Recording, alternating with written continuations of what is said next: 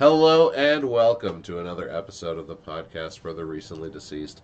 I'm Nate Roberts. I'm Rodney Godek. How are you doing tonight, brother? I'm doing good. I'm just coming off a sickness, so I still might be a little nasally, but that's okay. Yeah, Uh, that's awful. It makes everything miserable. yeah, But it's early for the season, so you're probably due for a couple more of those this winter. yeah, I'm really excited about it. Thanks for reminding me. Um, Well, you got to think long game, yeah, It yeah. makes this one not hurt. Like, great, I got one out of the way. There's only a couple left, right? So, All right, all right. The bright side, right? mm-hmm. Yes, the Um, killers. yes, uh, the rebirth, if you will.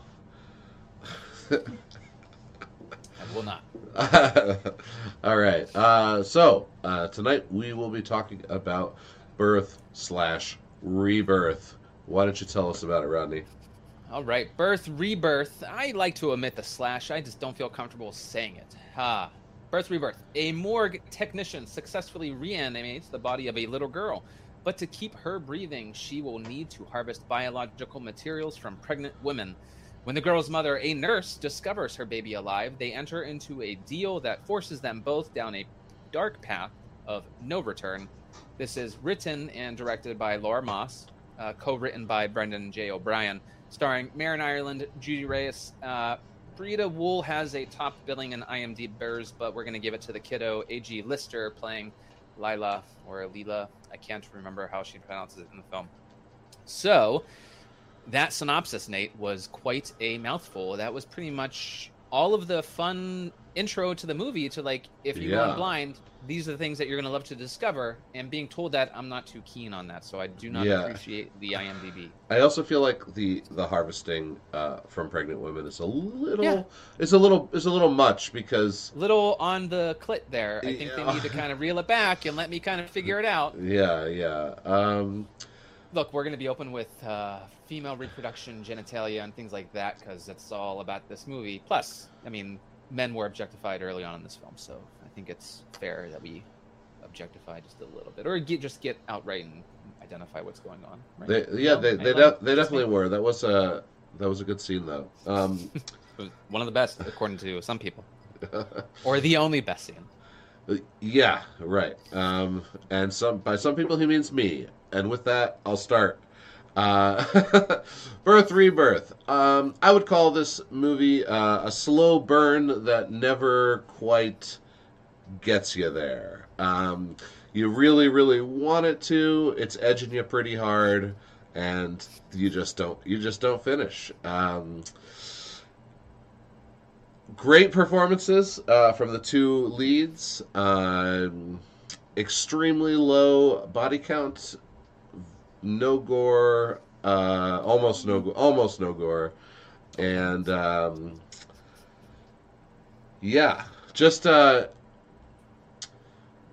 with a lot of A24 films coming out all the time, and we get a ton of really good slow burn. This movie just doesn't stack up. I gave it a 4 out of 10. Oof. So let me tell you why you're wrong, brother.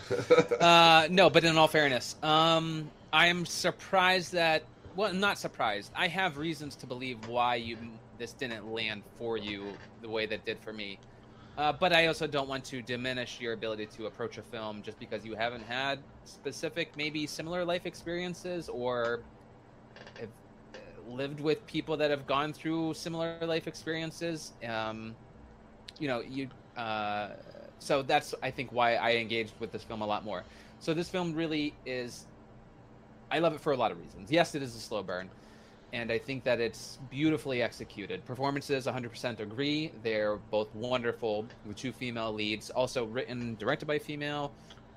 Most of the crew was female. Not that they were like excluding other people, but they wanted to be as representative of you're the right person for the job, but then also give voice to lots of non-binary and female people in production. I think the soundtrack was also female-led, and it's a great soundtrack.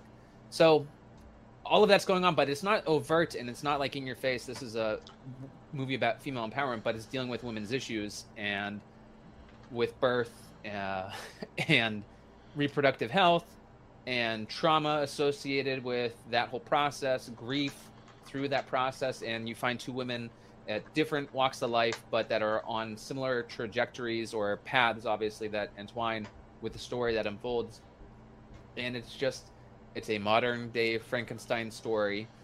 It's very overt in that it's paying homage to that. Mary Shelley being a amazing female auteur before that was a thing, and writing a book when she was a teenager that would become a cult classic that everyone talks about. There's modern day lit classes that focus just on Mary Shelley's Frankenstein. Well, I'm not a big fan of the original text. The creator of horror as a genre, according to some people, most people. Sure. She even kind of penned it as or did it with a male's name whenever she submitted it to whatever writing thing. Right. So that was just the case. So it was. So anyway, yes, it is slow burn, but the story and the way that it unfolds is so engrossing that for me, I was hooked in the whole way through, and everything that transpires. There's lots of body horror type elements, some that are overt and in your face, that I was definitely kind of cringing, specifically during one scene. But it's just it's like a lamentation about all of these issues that it's dealing with as far as life, and then of motherhood and reproduction. I was totally into it. Birth, Rebirth, before we get into the details, I'm going to give that a 7 out of 10. Okay. Strong 7. All right. At this point, we'll be moving on to some spoilers. So if you liked our take and you want to check out the movie without it getting ruined, stop now and come on back later after you've seen the movie. Yeah. Okay. So I think, having kids, Nate, that's what I'm saying. Like, having been through the process and in the hospital rooms when these things are being discussed, for me, I had much more of life experience that really rooted me into the slowness of the sadness that they were experiencing. Yeah, the only thing I really could relate to in that movie was the bathroom handy. It was so funny. What a great scene. It was great because, and you told me that scene came on. You had already seen this, and you said like, "Nah, I'm not too keen on it. You're not hot on it." You told me that. I started watching it. I was like, "Well, I want to watch it anyways. I'm excited about it." And I didn't know a whole lot. I just knew that like it was getting some praise. They were interviewed by Mick Garris of Postmortem, and I was like, "Well, he's not going to interview shit filmmakers." In fairness, he's recently interviewed Damien Leone. No offense, but I felt like no offense, you piece of shit filmmaker. No, look. After I listened to Damien Leone talk about Terrifier and his whole journey to it with Mick Garris, and I have a lot more appreciation for him. It's not my thing, but I totally love that it's still part of the genre. Anyways, you said that the scene was the highlight of the movie, and then it went all downhill. Because I was texting, I was like, "This scene was awesome. This came out of nowhere. It was in your face. It was up front." Yeah. But there was like that sterility to it that character evokes throughout the whole film, and I was completely checked in with it. And for me, it just maintained. Yeah. Yeah. But as far as relating, that is the only. Yeah, I understand. Yeah, I mean, she was a great character, and the performance was phenomenal. Like every moment she was on the screen was captivating. The rest, Marin Ireland playing the pathologist in the hospital, right. Rose. Yeah, Dr. Frankenstein, if you will. Your daughter's genetic profile made her a perfect candidate for an experimental treatment I've been working on. For meningitis? For death.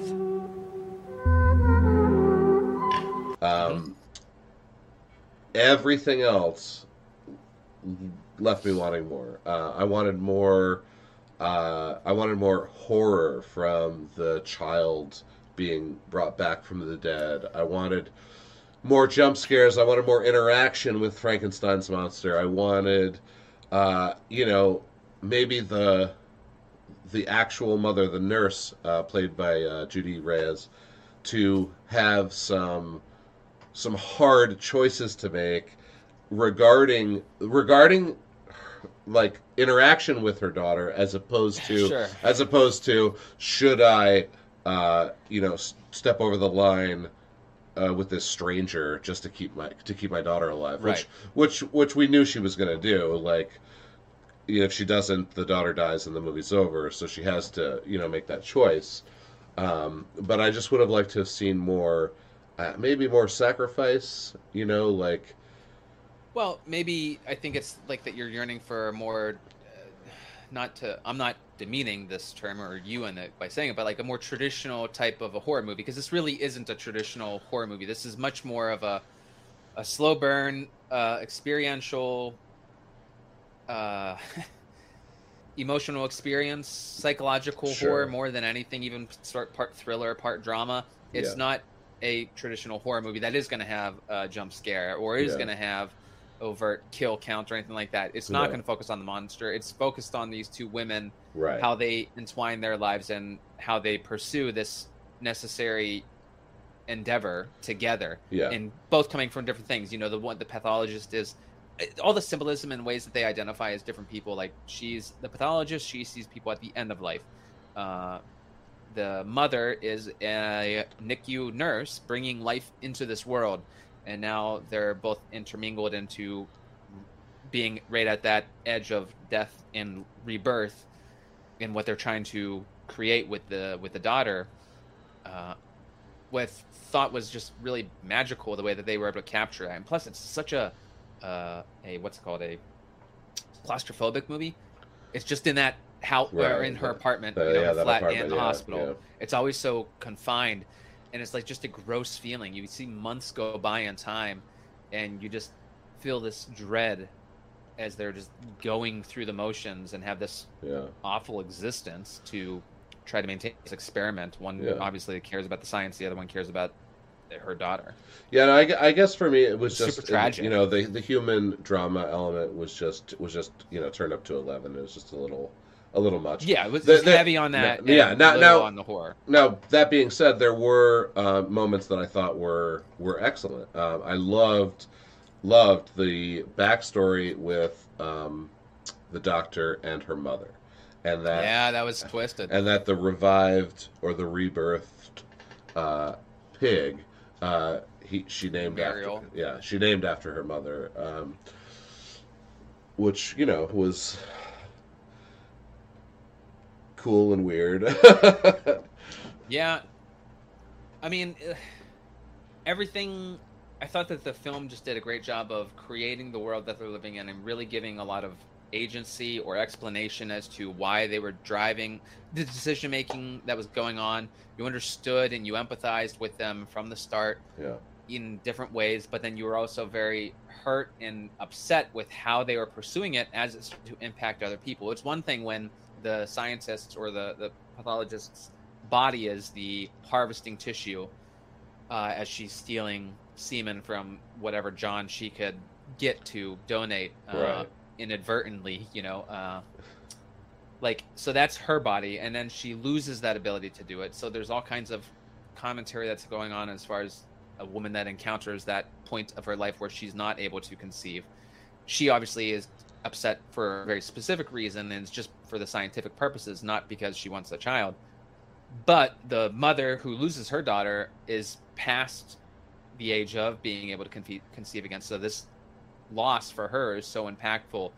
And it's just, there's so many layers of ways to engage and approach it that I think that what they were trying to say with this movie was just so elegantly told, but in this horrifying veil, that as a fan of the genre, I thought was a necessary piece, especially in this Frankenstein mythos that exists. I just really, it grabbed me, and I just enjoyed the ride the whole time. And I think it was all the women's issues, like the amniocentesis that they do, like the syringe to take out some of the amniotic fluid. That's a traumatizing experience, and they show you a snippet with the MRI, not the MRI, but the what the hell is it called? The wand and the ultrasound, where you can see the image of the baby's head and the needle entering to pull. Like, that's life and death right there. And they're intentionally having this woman go through this multiple times so that they can get what they need from her and use her. and she's now living with the fact that she's going to have to keep going back. She doesn't know if her baby's okay because they keep telling her that we got to keep doing the test. We got to keep doing the test. And each time that they're doing the test is this insane violation of her and her child's space. It's grotesque, but there's no other way to retrieve this kind of data. So it's super disheartening and traumatic if you're locked in and emoting with the movie in that kind of way.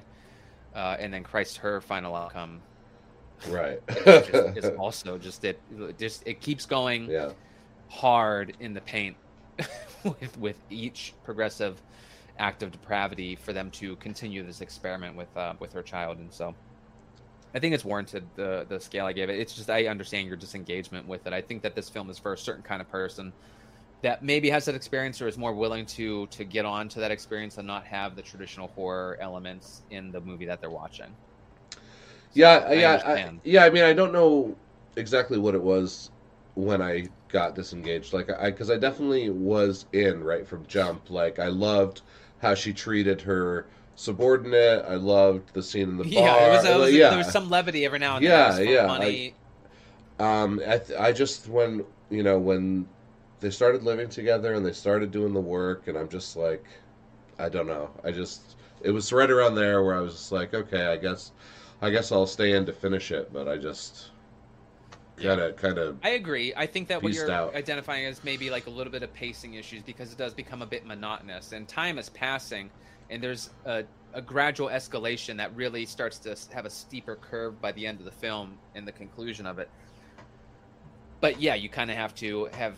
It really had to grab, and you had to be content with that experience. And I think, it's just a bad alignment. You just met it at the wrong time. I think for you to really appreciate it. One last piece I really enjoyed was because you've seen Frankenstein, I don't know, 100 times. I loved how they took the approach with the child as like. Brain death was so long that by the time she was revived, she had like a blank slate, almost like a newborn. And so treating the Frankenstein monster like a newborn, it had to learn how to walk again. It had to learn how to talk again. It had to learn everything from scratch in almost real time. Like, that's how this movie does time jump a lot to get the daughter to even start communicating with the doctor and her mother, and only has like that one remembrance of the song, and that's the only connection that the mother can even find with the daughter and share with the daughter at this point in the film and in the development of the child. And then you get the scene where she's acting on pure instinct because she has no mind to speak of, where she gets bitten by the pig and just one shot kills it with some kind of pole or something. Yeah, as far as like the animalistic nature, I think they kind of even talk about the way that the brain or the mind is like defaulted or just like clean slated, like you had mentioned. Yeah. And how because the scientist is always validating, oh well, that's just a natural reflex, that's just inherent in our genetics as human beings, right? That has nothing to do with her and her past life with you.